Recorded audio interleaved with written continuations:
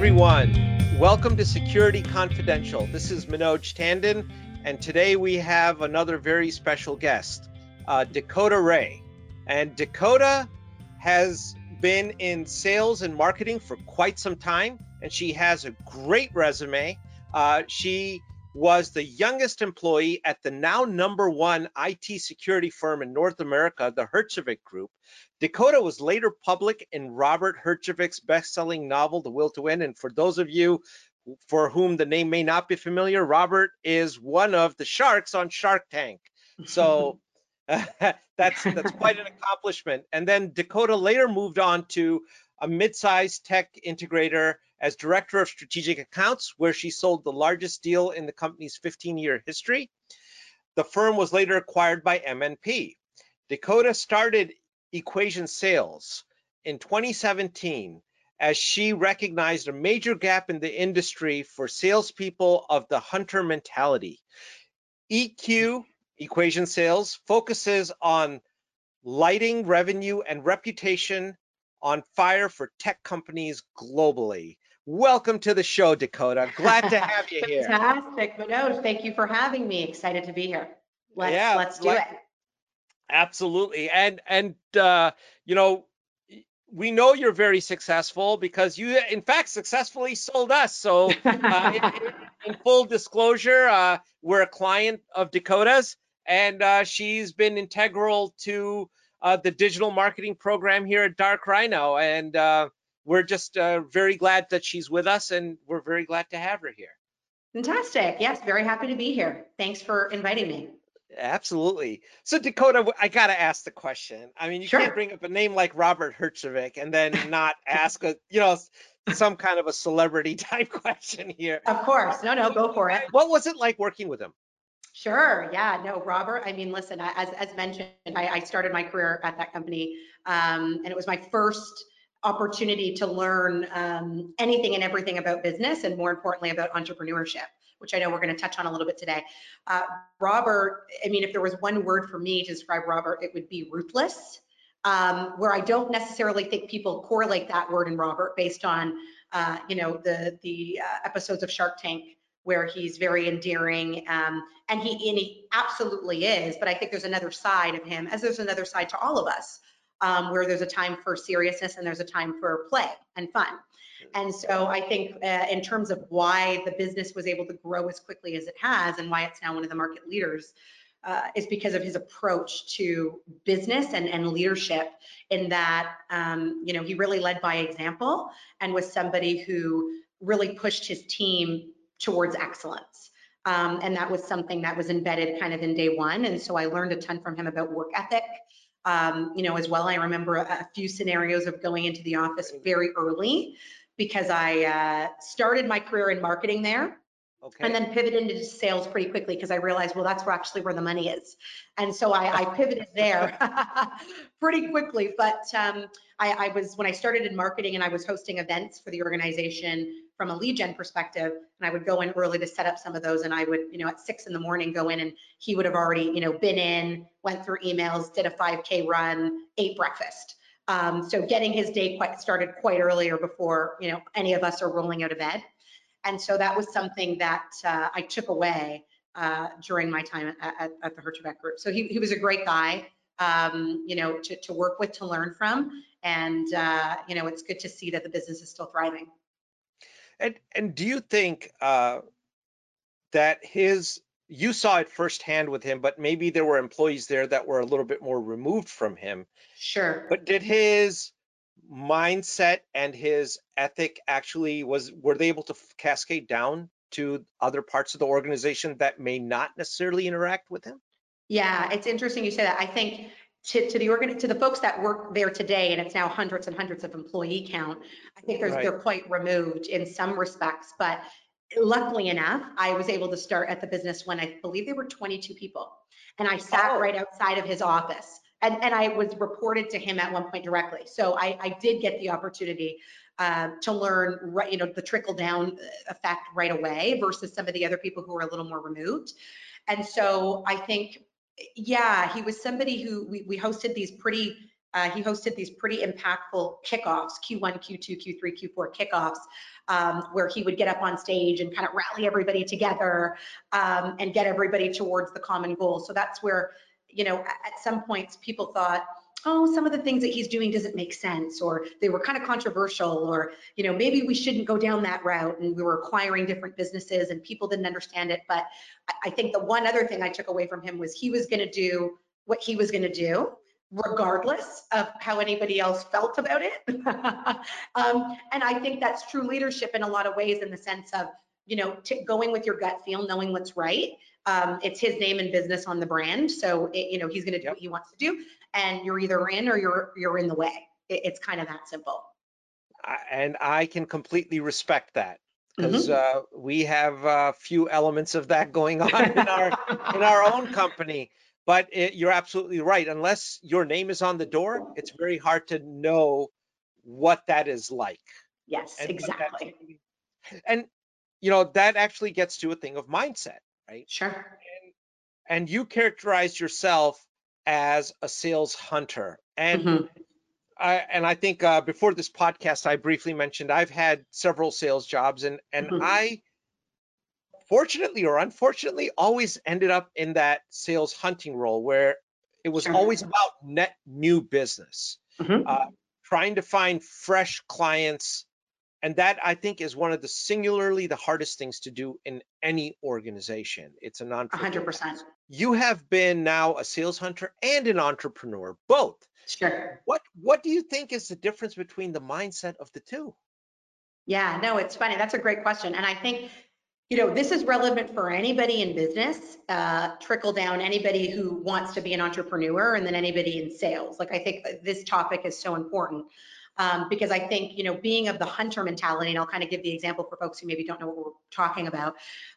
You know, from a sales perspective, when you're looking to hunt down new logos or new business into the revenue into the organization, there's kind of two approaches, and there's something called farming and there's something called hunting. And so farmers are people who potentially we envied along the way. Yeah, very much so. I always thought that was a cushy job, and I always wondered, how the heck do you get that gig? Yeah, not sure. And so you have to be really, you just do a really shitty job at hunting, and then maybe you get the farming. Maybe then they give you it, I'm not sure. But on the farming side, you're kind of more of an account manager, where you're, you know, meeting with clients. It's more the relationship building, so to speak, and looking for opportunities that are existing, where the hunter is looking down, you know, knocking down new doors for new business, new logos, etc.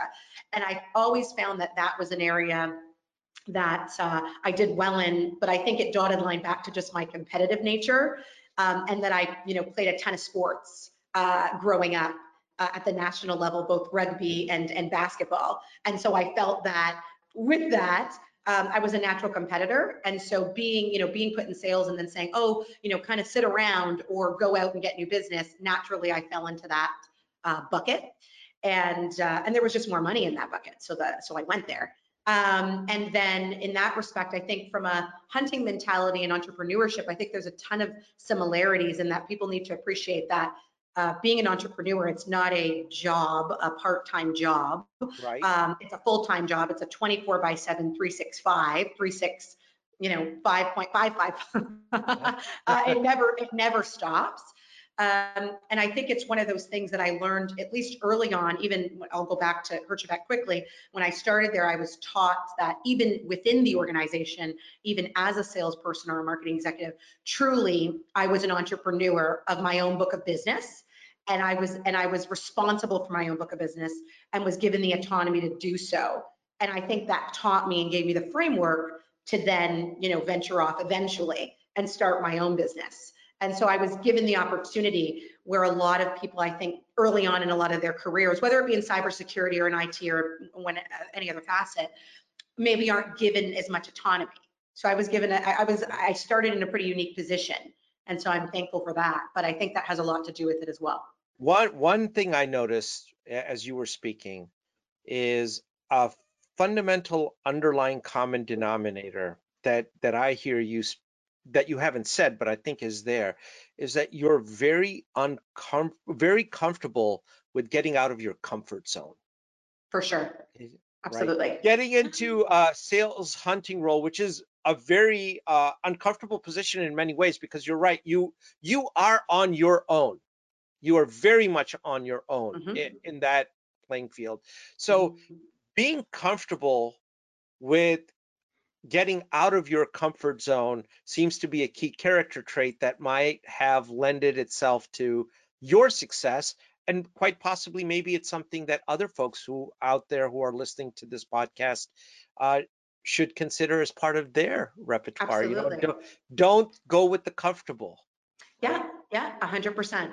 And try new things, because the worst you could do is fail and then you move on.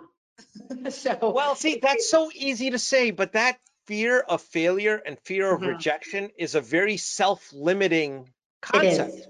It is. Yeah, it is. It is. I remember the first time I was, given a book of numbers to reach out to and just call and dial for dollars. And I had never cold called before, like ever. And I'm thinking, oh my God, what if somebody hangs up on me? Like, oh my goodness, what if somebody tells me, whatever? And I was nervous initially starting off, and then my boss at the time just said, well, what's the worst thing that could happen? They could hang up on you. I'm like, I know. And they're like, yeah. And then you dial and call somebody else. Like, just normalize failure and that it's going to happen in some respects. And then just being able, it's not the kick in the ass, because you're going to get kicked. It's just get up and get up quickly. And that's really, I think, what it's about. That is absolutely a mindset to go with. For You sure. can't you have to be willing to take that risk, and it's okay to fail. Hmm. And like one of the things we have done at Dark Rhino Yeah. is we don't encourage failure by any means, Of but we course. have said that our team members, they can fail safely. If there is Hmm. something that they want to try or they really Hmm. believe is the right thing to do for a client, Yep. by all means propose it and Hmm. try it. Yep. It may not always work, but you very likely could stumble upon something that is very meaningful. And that is how we've actually built some of our service offerings, and we learned the Absolutely. hard way. Absolutely. We screwed some things up and we did some things amazingly well. And the things that we did amazingly well, we looked at, well, what are we doing here? And let's build on that and forget Exactly. about the other stuff. That's Exactly. But like, let's look at our space for instance, in the kind of tech startup scale up space. I mean, I think according to Forbes, almost 91 or 90% of startups fail, right? And why is that? Because they right. went for it, they tried something, and then they gave it their all, and they pivoted, and maybe it didn't work out, and they're on to the next project. Like, I don't know if people are as aware of that as maybe you and I are, in that because we're in the space, but the failure rate is high, because it's real, it happens. It very much, but how much of that is actually warranted? Exactly. And I think that, and when you look at, a lot of the money that's pumped into some of these businesses, the millions and millions and millions, I mean, we're bootstrapped, so I haven't raised any money for my business. But when I think about, all the millions of dollars out there that's being flowed to some of these tech startups and scale ups, why are they failing? Because they're not using the money appropriately. Money's barely the issue. They get the money. It's the know-how. It's, to your point, what are you bucketing the money to? And then how effectively is the people behind making those money decisions? And where Right? and where the rubber meets the road is exactly where you're at. Is this something that clients are willing to pay for? Are you Exactly. able to convince the market that they should buy your Hmm. service versus Hmm. competitor X? I think the last I checked, there's like over 1,000 MSSPs in Hmm. North America. That's a Hmm. lot of Yep. potential competition. Absolutely. So doing more of the same is going to probably put you into more of the same. Exactly, exactly. And I think understanding kind of your differentiation, because I get there's not a ton of IP out there, and that we're creating something that's never existed. But what's your differentiator in terms of the value you bring? And I know that obviously, in working with you folks, it's really honing into the experience and the Dark Rhino experience in terms of what you bring to your clients as a unique differentiator. Where are people talking about the experience and the people behind the machine? Because yes, cybersecurity is needed. And to your point, there's a lot of companies they could buy it from. But why people go with Dark Rhino is because of the experience on the back end. And so it's like understanding that as a differentiation, where I don't know if people lean into that enough, because in terms of understanding what their key differentiators are. I would agree with you completely on that. So I got to ask, someone with your skill set, you could have gone on to a very successful career in sales. You could have said, well, you know what, I'm going to go work at Microsoft or Palo Alto or IBM. Have your pick, right? Why do entrepreneurship? Why go from a steady paycheck to the potential of no paycheck at all? Yeah, exactly. Because that's all actually a reality, right?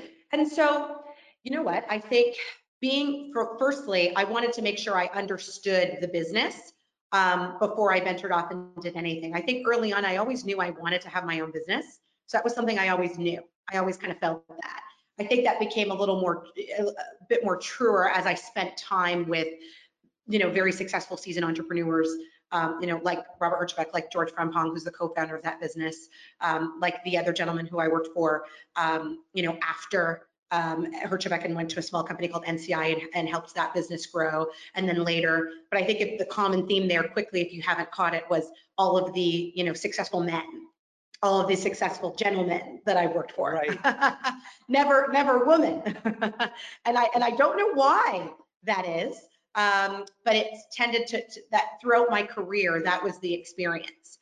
And I felt that kind of leaning into the differentiation piece that I spoke to quickly, I was saying, there's not a lot of women in this space. And I think, I've carved out a niche in terms of kind of the hunter mentality, understand in cyber, because there's not a lot of women in cyber, as we know. And then, I said, I kind of found a value prop where I could add value to companies who don't necessarily have that skill set. And I just decided to go for it because I felt that I learned from the best. I, took away what I needed to take away from it. And now it was time to, do it for myself. And so that's why I kind of pivoted. For you to go out there as a woman and as a hunter woman, more specifically on the sales and marketing side, that is an accomplishment and an achievement. Thank you. Okay. Yeah. And and I think I didn't really quickly for you, Manoj, didn't really notice being a, women in tech or women in cyber. That didn't become a reality for me until I started my own business. So here's what I mean by that. Yeah. Organizations that I worked for, interestingly enough, the leadership that I had never made me feel as a minority in the group, and were giving me the same amount of opportunities that my men counterparts were given. So I never felt that, oh, I'm a woman, I'm disadvantaged, or I'm somebody who's not getting as much opportunity, or they're not taking me as seriously. That wasn't true in the first part of my career. I never really felt that. As I started my own business and started to venture off and have conversations with CEOs and founders of organizations to buy into my business as a woman, then the dynamic started to change a little bit. And that's when that's when I started to realize, oh, okay.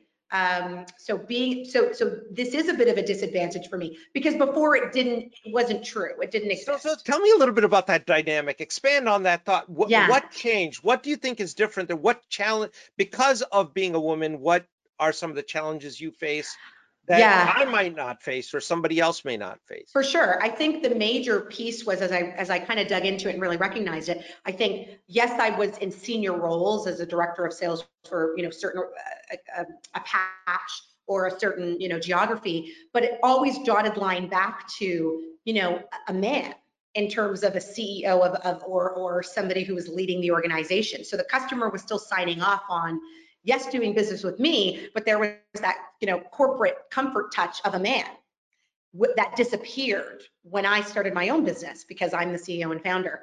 And so I think that started to be something that, wasn't as prevalent or isn't as prevalent now, more that I've built more of a reputation. But when I first started, it was something that I could tell. I think just naturally, because in business, I think women aren't taken as seriously for whatever reason.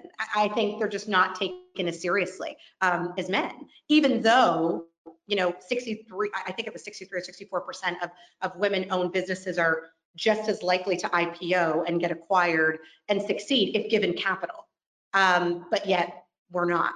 And so, I mean, I could go on and on, but we're going to move on. But No, I mean, but those it's are all just, valid points because we feel very strongly that there should be more representation of women and of other diversified groups as well.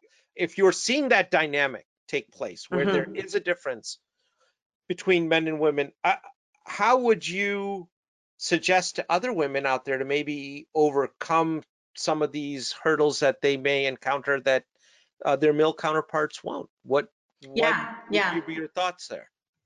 Yeah, and I think, you know, for women, I mean, there is a difference in terms of from a perception perspective. I want to say from a perception perspective, there's a difference between how business or how women and men are viewed in business. From a capabilities perspective, I don't think there's a difference.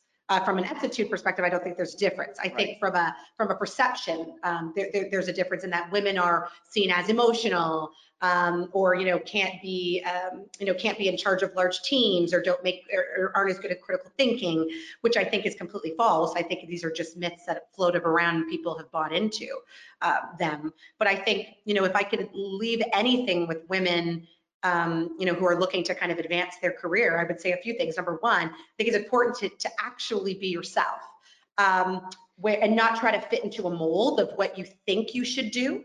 And I think I fell into that trap early on. It didn't last long. It lasted maybe a couple of months where I thought, oh, I have to look this way, I have to dress this way, I have to talk this way, because that's professional and that's what's going to make people think I'm serious. But what I realized, and I learned this at the Hirschbeck Group, was impact isn't heard, it's felt. So if you want to make an impact, let your actions show that you can add value, and then everybody will take you seriously. And so I kind of leaned into that to say, as a woman, it's kind of getting in your mindset to say, use being a woman, number one, is your advantage in that, in cyber and in tech, because there's not a lot of you. So it's already a differentiation, number Right. one. And then number two, less overcompensating in your own mind and more just showing your value, and what you can bring to the table. And then in turn, that will make people take you seriously. Yes, you'll have to work a little harder than your male counterparts, because there you have to get over that perception wall. But once you show value, like, nobody cares. I don't care if you're green, yellow, 12, Yeah. 16, 25, like it doesn't matter. If you're showing value, you're showing value. And let's continue. And so I think that's important for women to lean into, is making sure that you're showing value, less talking, more doing. And once you do, then you'll show everybody that you're to be, reckoned with. It's very interesting that you independently make this comment because on last week's podcast, we had Karen Huff on. Karen's a CEO and she's a very successful best-selling author of Improv Edge. And one of the tenets of her theme is that you should be very comfortable with yourself and be Sure. yourself. Right? Yes. Yes. And if you are yourself, as uncomfortable as that may be to you on your own because of what you described, there's a perception that I got to dress a certain way, act a certain way, do XXX a certain way. That's not going to benefit you. But if you are yourself, Yeah. it's going to carry you a long way. And I think maybe that is the first step in getting comfortable with being uncomfortable. Exactly. So first, be yourself to begin with, because that may be discomfortable for some people. For some, for sure, for sure, for sure. But I think just being your authentic self is important, because it'll allow you to, number one, not have to carry on some kind of facade that eventually you're going to get bored of yourself. And people are going to call you out on it eventually, because it can't go on forever. So I think you should just 100% be yourself. And and people who are interested in working with you or helping you will. And if they're not, then they're not, and that's okay, because there's a lot more opportunity out there. So. Agreed. That's a very, very positive way to look at things. So I For gotta sure. ask you, like in this different dynamic between men and women, Yeah. especially as you are approaching a lot of other CEOs and executives out there, is Mhm. there a difference in the way men and women negotiate? I think, for me, I've always been somebody who, again, was at least given the platform to be myself. And then I kind of leaned into that all the way. In terms of, I think I had this conversation with you before, like the way that I kind of communicate or articulate myself is sometimes branded as, forward or direct, where if a man were to communicate that way, it's just like, oh, Johnny's the best. He's just sold the deal. He's a great guy. Where if I do it, it can be perceived as something negative. And where I think that's where you have to get to a level with yourself to say, I'm going to be who I am genuinely. And if people are attracted to that and they're okay with that dialogue, then fantastic. And if they're not, that's okay too. Then we're going to move on. But I'm not going to change the way that I communicate. I think women, the perception again is that women feel that they need to be a little bit softer or a little more hand-holdy during the process because they don't want to come off as being bitchy, or I don't know if I can say that Right, you could say that. on here. Don't want to be viewed as No, being, no, you can say that on this show. That's okay. Given that tag, where I think it's important to say, hey, if a man were to do that, would he be labeled? No. So then I just have to continue on my path. And bulldoze whoever out of the way if they don't like it, and that's just is what it is. So there's you've probably heard that old adage, entrepreneurship or business is 100% perspiration and 1% lady luck, right? Given what given what you have experienced, do you think that that's actually in a real equation for success, or would you tilt things a little differently there? Yeah, it's funny because I think luck is one of those things that it's a very controversial topic, right? And I've been called lucky a lot in my life from people who didn't necessarily understand me or know my background or know my story. And I'm not a big fan of the word luck because I think that luck is one of those things that happens to people after the work's been put in, right? So I think you have to put in the effort and the energy and the work, to your point, before luck comes. So I'm not a big believer in luck and fluff. It's just my perception or my opinion, I guess. But in terms of work ethic, I think people don't understand the amount of effort and time that goes into building a business and goes into entrepreneurship. I think it's kind of the sexy, fun thing to do right now, especially within the millennial group. And I can say that because I'm a millennial. Okay. So I'll say that. In that I think it's kind of the fun thing to do. It's the cool thing to do, but not truly understanding behind the scenes of what it actually means. And I think that's a group of people on two sides. I want to say something because I'm experiencing this now, even bringing on people to my business. And throughout the summer, we had like an internship program and brought people in. And what's interesting is about the millennial group, and God love them because I'm a part of it, but oh boy, sometimes this group, this special group, has a very different perception of the workplace and of value than I do. Just because, and I had the opportunity to grow up, I say, or in terms of from a work perspective, from a career perspective. Please do tell in more detail. Like how so? This is fun one for me too. But yeah, so I had the opportunity, obviously, working at the Hertzbeck Group at NCI at such a young age and kind of coming up. I wasn't given, the millennial thing wasn't really a thing at that point. In terms of being aware of the tap on the shoulder and the validation and the making people feel good and all of those fun things, which I think are important, but I don't think is something that is 90% of the employer's responsibility. This is my take on it. I think millennials as a whole, I think validation is important, promotion is important, pay increases at an exorbitant rate are important. And I think if I could give any advice to this millennial group, trying to excel in their career and or in entrepreneurship, I think to my point earlier about adding value, I never got a raise that I asked for, ever. I was given raises because of my work effort in terms of the value that I brought to the table. And so in my career, and I'm not saying that's for everybody, I'm just making it clear that when I showed value, I was being brought in to, the CEO's office and given increases. It wasn't the reverse. And I think that's something that the Millennial Group needs to be aware of. I'm not saying you need to copy that verbatim, but I'm just saying it's important to show value to the organization that you're working for before, before the ask list comes out. And that's something that I'm, even within my own business, having fun with. And so it's so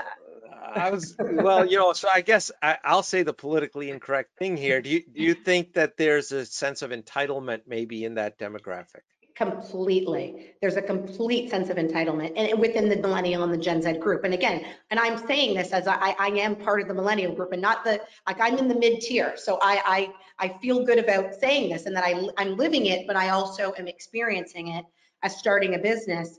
And I think, that group has to do themselves some favors in that, prove your value through your work and bring some, something to the table before raising your hand and asking for additional things, because that in itself will be such a differentiator that the businesses that you're working for will naturally, have you, if they're smart, will have you excel and succeed because you're less of a headache.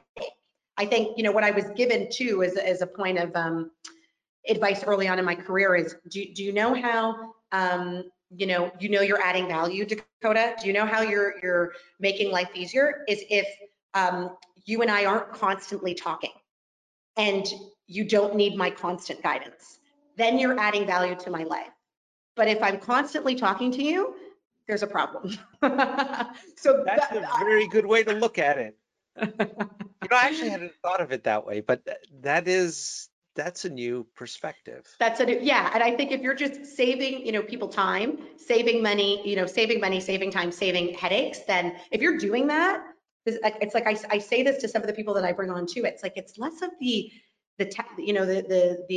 intangibles. It's more about the intangibles than the tangibles for me, because I can teach you how to A, B, C, D, and the list goes on, but I can't teach you how to work hard, how to show up on time, and how to not be a headache. Like I can't teach you those things. those are core. Either you have them or you don't. That right? What you are saying is exactly pretty much to a T some of the words that have been uttered in our board meetings. Like we can teach somebody a skill. Yes. Right. We can't teach someone how to behave. Yes. And have those soft skills of being likable, interactive, motivated, honest, dependable. Yes. Those skills are inside of you and they're a part of who you are as a being. Yes. Or they're not. And exactly. And in a high-tech business, and especially, I would say we're kind of maturing out of that startup stage now, but we still don't have the energy or the time as an executive team to micromanage everybody. Exactly. In fact, it becomes, it does become a huge effort if you have to micromanage someone. It's 100%. It's not a fun place to be. You don't want team members that you have to micromanage. You want people to be independent, and if they can get that sense of direction, and then they go off on their own. Yep. Rock and roll. Then you've got a team. Now you've got a band, and you can make music, and you're going to be successful. If you don't, and you are trying to manage every aspect of human behavior and interaction with your client set in the market, I think you'll be exhausted and you'll probably die before the finish line is ever reached. It's just not going to happen. Yeah, agreed. I mean, this kind of, and it's interesting. You've described a few things here, and I'm going to try and from memory here talk about it. Impact should be felt. That's a key thing, Mm-hmm. right? Add value.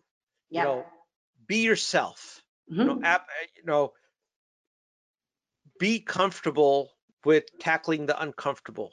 There should be no, failure shouldn't be looked upon as as an end all and be all. If Exactly. something goes wrong, it goes wrong. Get up and move on, right? Yeah.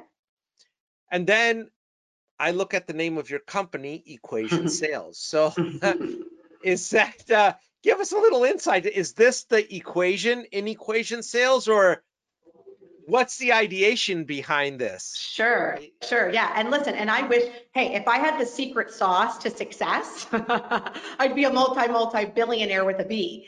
So today I don't have that. But I think what we're doing as a company is working towards a framework to solve what we call our clients' effectiveness equation.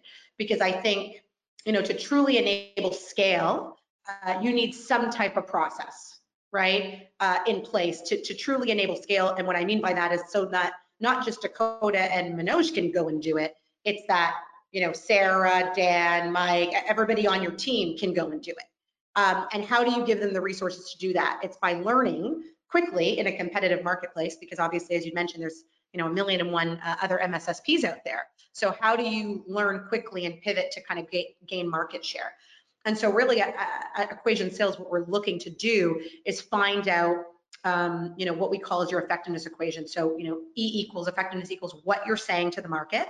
So your messaging, your content, your materials, your value prop, plus how you say it, meaning the method of delivery. So is it through email, through call, through LinkedIn, social, all those fun things, or a combination of all, divided by the decision maker, meaning who you're saying it to as a business, who are you talking to? Was it directors of IT, CISOs, CIOs, et cetera? Right. And then squared, meaning the cadence of how many touch points it takes to get a yes, but equally, how many touch points does it take to get a no?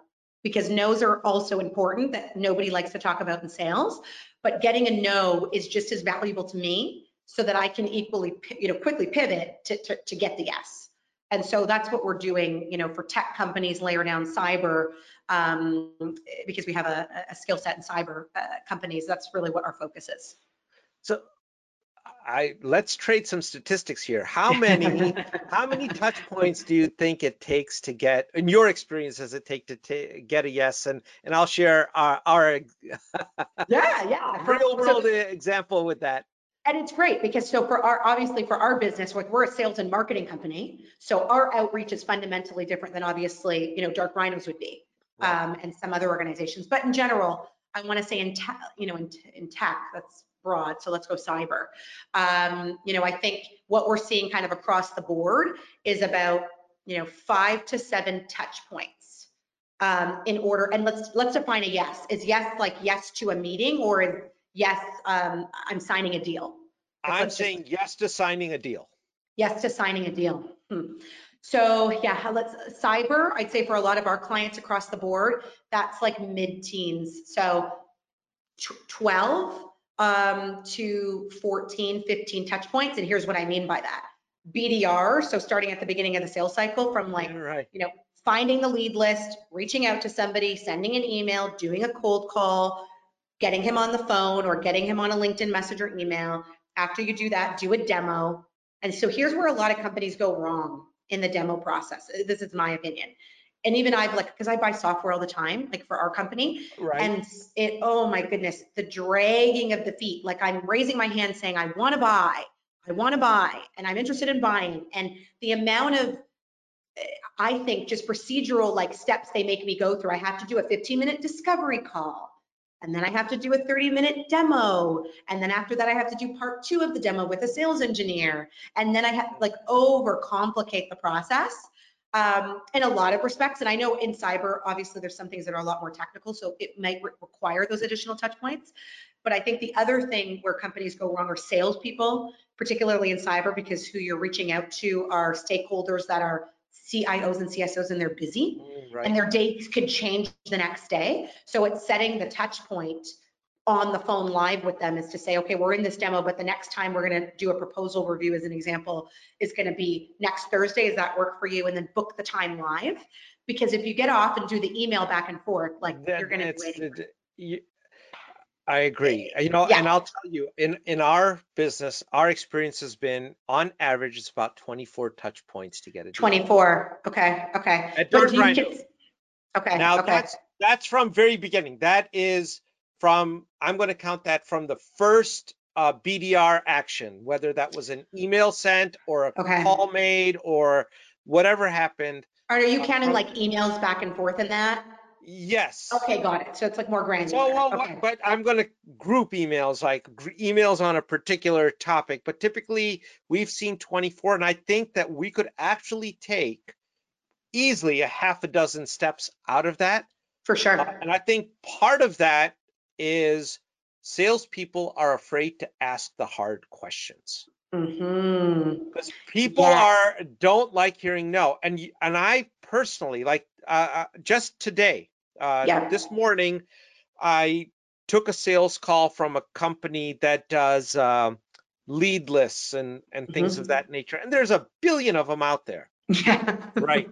That you can't. I don't know how many people out there do that work, but but I took the call because the guy was very professional. You know, he Sure. reached out to me on LinkedIn and he said, Yep. "Look, I kind of get from looking at your website and some of the customers you're advertising, this is kind of your customer space. Yep. And I think I have a unique approach for your customer space." Okay. All right. All right. Yeah. So I took the call, but the thing was, we got right to the end point. I said, Mm-hmm. he had this PowerPoint deck and all this. I was like, dude, I don't got the time for this. No. Right. Yep. And I know Yep. you're going to feel bad that your company went through all this trouble to create the logo and the PowerPoint and all these great things. Yep. Tell me, get to the heart of this matter. If I do business with you, what Mm-hmm. will change for me tomorrow? Exactly. And he was not Exactly. expecting that question. Exactly. Yeah. Yeah. I love that question. That's great. You know, he just was not expecting that. And I said, you should go in. And if I was him, I would have turned around and asked me some very difficult questions. I said, Exactly. hot shot, let's, you know, Yeah. let's have this conversation now. And I would open the door to him. But it misfired a little bit. And I Sure. think that is an example of salespeople. I don't know why. Maybe again, it's, oh my God, what if they say no? And what if I only have 5 sales cycles going and now I don't have enough Yeah. people? But you got to ask those. I would say ask the hard, ugly questions as Immediately. quickly as No, possible immediately. in the sales possible. And the sales, and it's so funny you say that. So quick story. I missed my first President's Club, my first year at the Hertz Group. I missed quota. Okay. And it was devastating. I was so pissed off. I got to watch everybody go to Dominican Republic, all expenses paid trip. And I was like 15 or 12 points off of quota. It was something stupid. And I had deals in the pipeline to get me over. Why I didn't, as you know, everybody came back, you know, tanned and excited in January, and I got to sit down with my boss at the time, who's the co-founder of the Hertz Group, George, and we sat down and we went through, you know, why did you miss quota? Like what was going on? And it was very simple. It was, to your point, I was afraid at the time, it was my first year in sales, to ask the hard questions. Why I was afraid is because I thought, oh, I don't want to piss anybody off, and I want them to like me, and you know, all of these things. Where now I'm, you know, it's the complete opposite of that in terms of my approach. But I think when I look at, you know, what George said to me, and I've leaned into this throughout my career for salespeople, is if a client is or a prospect is interested in doing business with you and they're serious, there's nothing you can say to them. Nothing you can say outside of insulting them, right? There's nothing you could say to them, no question you could ask to deter them from doing business with you. And if you Right. ask a question like, Mr. Customer, can you sign this deal on Friday or Monday? What works better? And they get pissed off, they weren't serious from the beginning. And so move on. And Right. so that's all it was. It was like just understanding if somebody's serious about doing business with me, like if somebody's serious about dating me, they're not going to be pissed off that I asked them a simple question, Right. right? Like it's just, if they're serious, they're Well, you serious would or they're hope. not. You would hope. Or if they drop you and they move on, then you're like, that wasn't really serious anyways, who cares? So I think it's important as a salesperson to ask those questions. That's another thing Robert would talk about a lot. You're a salesperson. they know you're there to sell them something. It's not a mystery. Right. Like, it's not a mystery. They know you're there to sell them something, sell it, ask for the sale, and if they say no, move on. Like, because there's a lot of opportunity out there. And so I think that's something that stuck with me, and why we've been able to grow as a business, because we're not spending time with people who aren't serious. We're moving on. And I think that's why. That is a very good bit of advice. Thank Ask the hard you. question and move the heck on. Exactly. One of the things that I have seen, at least now, having been a part of 5 different startups, is that there's a lot of companies that probably do themselves a disservice by even having a sales team to begin with. They're not ready Sure. for it. I agree with you 100% there. And I think it's one of those things, particularly in cybersecurity, like I find this quite interesting because there's very eager to kind of get the salespeople in. I think prematurely, and I've seen this a lot with existing clients as well as prospects and people in the industry that I know that have businesses. I think it's one of those things where cybersecurity firms or just tech firms have to, in some ways, eat their own dog food in that, you're asking businesses to outsource their cybersecurity because it's not core to them. It's not their core competency. So outsource, your sales and marketing, and that it's not core and integral to your business. You don't need to bring it in-house. It's not needed, at least initially. And over time, I think it'll be appropriate as you bring in revenue, but I think that's where they make a mistake. And moreover, you can outsource for cheaper and get somebody else to learn for you so that when you do bring somebody in, they're not banging their head up against the wall, not knowing what to do. They're actually actioning things. That's where people go wrong. And that's where, from a sales and marketing perspective, that's a lot of the learning, which is annoying, time consuming, but needed. That's a lot of what we take on for clients is that piece. So that when they're ready, it's like, oh, there you go. And then we can work with you on other things. So I think that's an area that's required. Well, Dakota, I mean, that's you're absolutely right, and at least we can personally comment to that fact that you do a good job of that. So Thank we're all you. appreciative. We're appreciative of that. But Thank you. Any parting words? Any Sure. last thoughts that you would want to Sure. for our listeners? Yeah, I think, we talked a bit today in terms of entrepreneurship and women in business or women in cyber as well. I think, there's a woman who I've been following recently, Teresa Paint, and I don't know if you know who that is. I'm not familiar with her. Okay, so she's the CEO of this company called Fort Alice. She was the former CIO at the White House during the George W. Bush administration. So a very senior person in cybersecurity, but you and I, pre this call, were not very aware of her. And why is that? I think there is a lot of women in cyber security, but we're maybe not as privy to the information because they're not propped it up as much. And so I would say to women who are looking to get into cybersecurity, I think there are quite a bit of women in the space.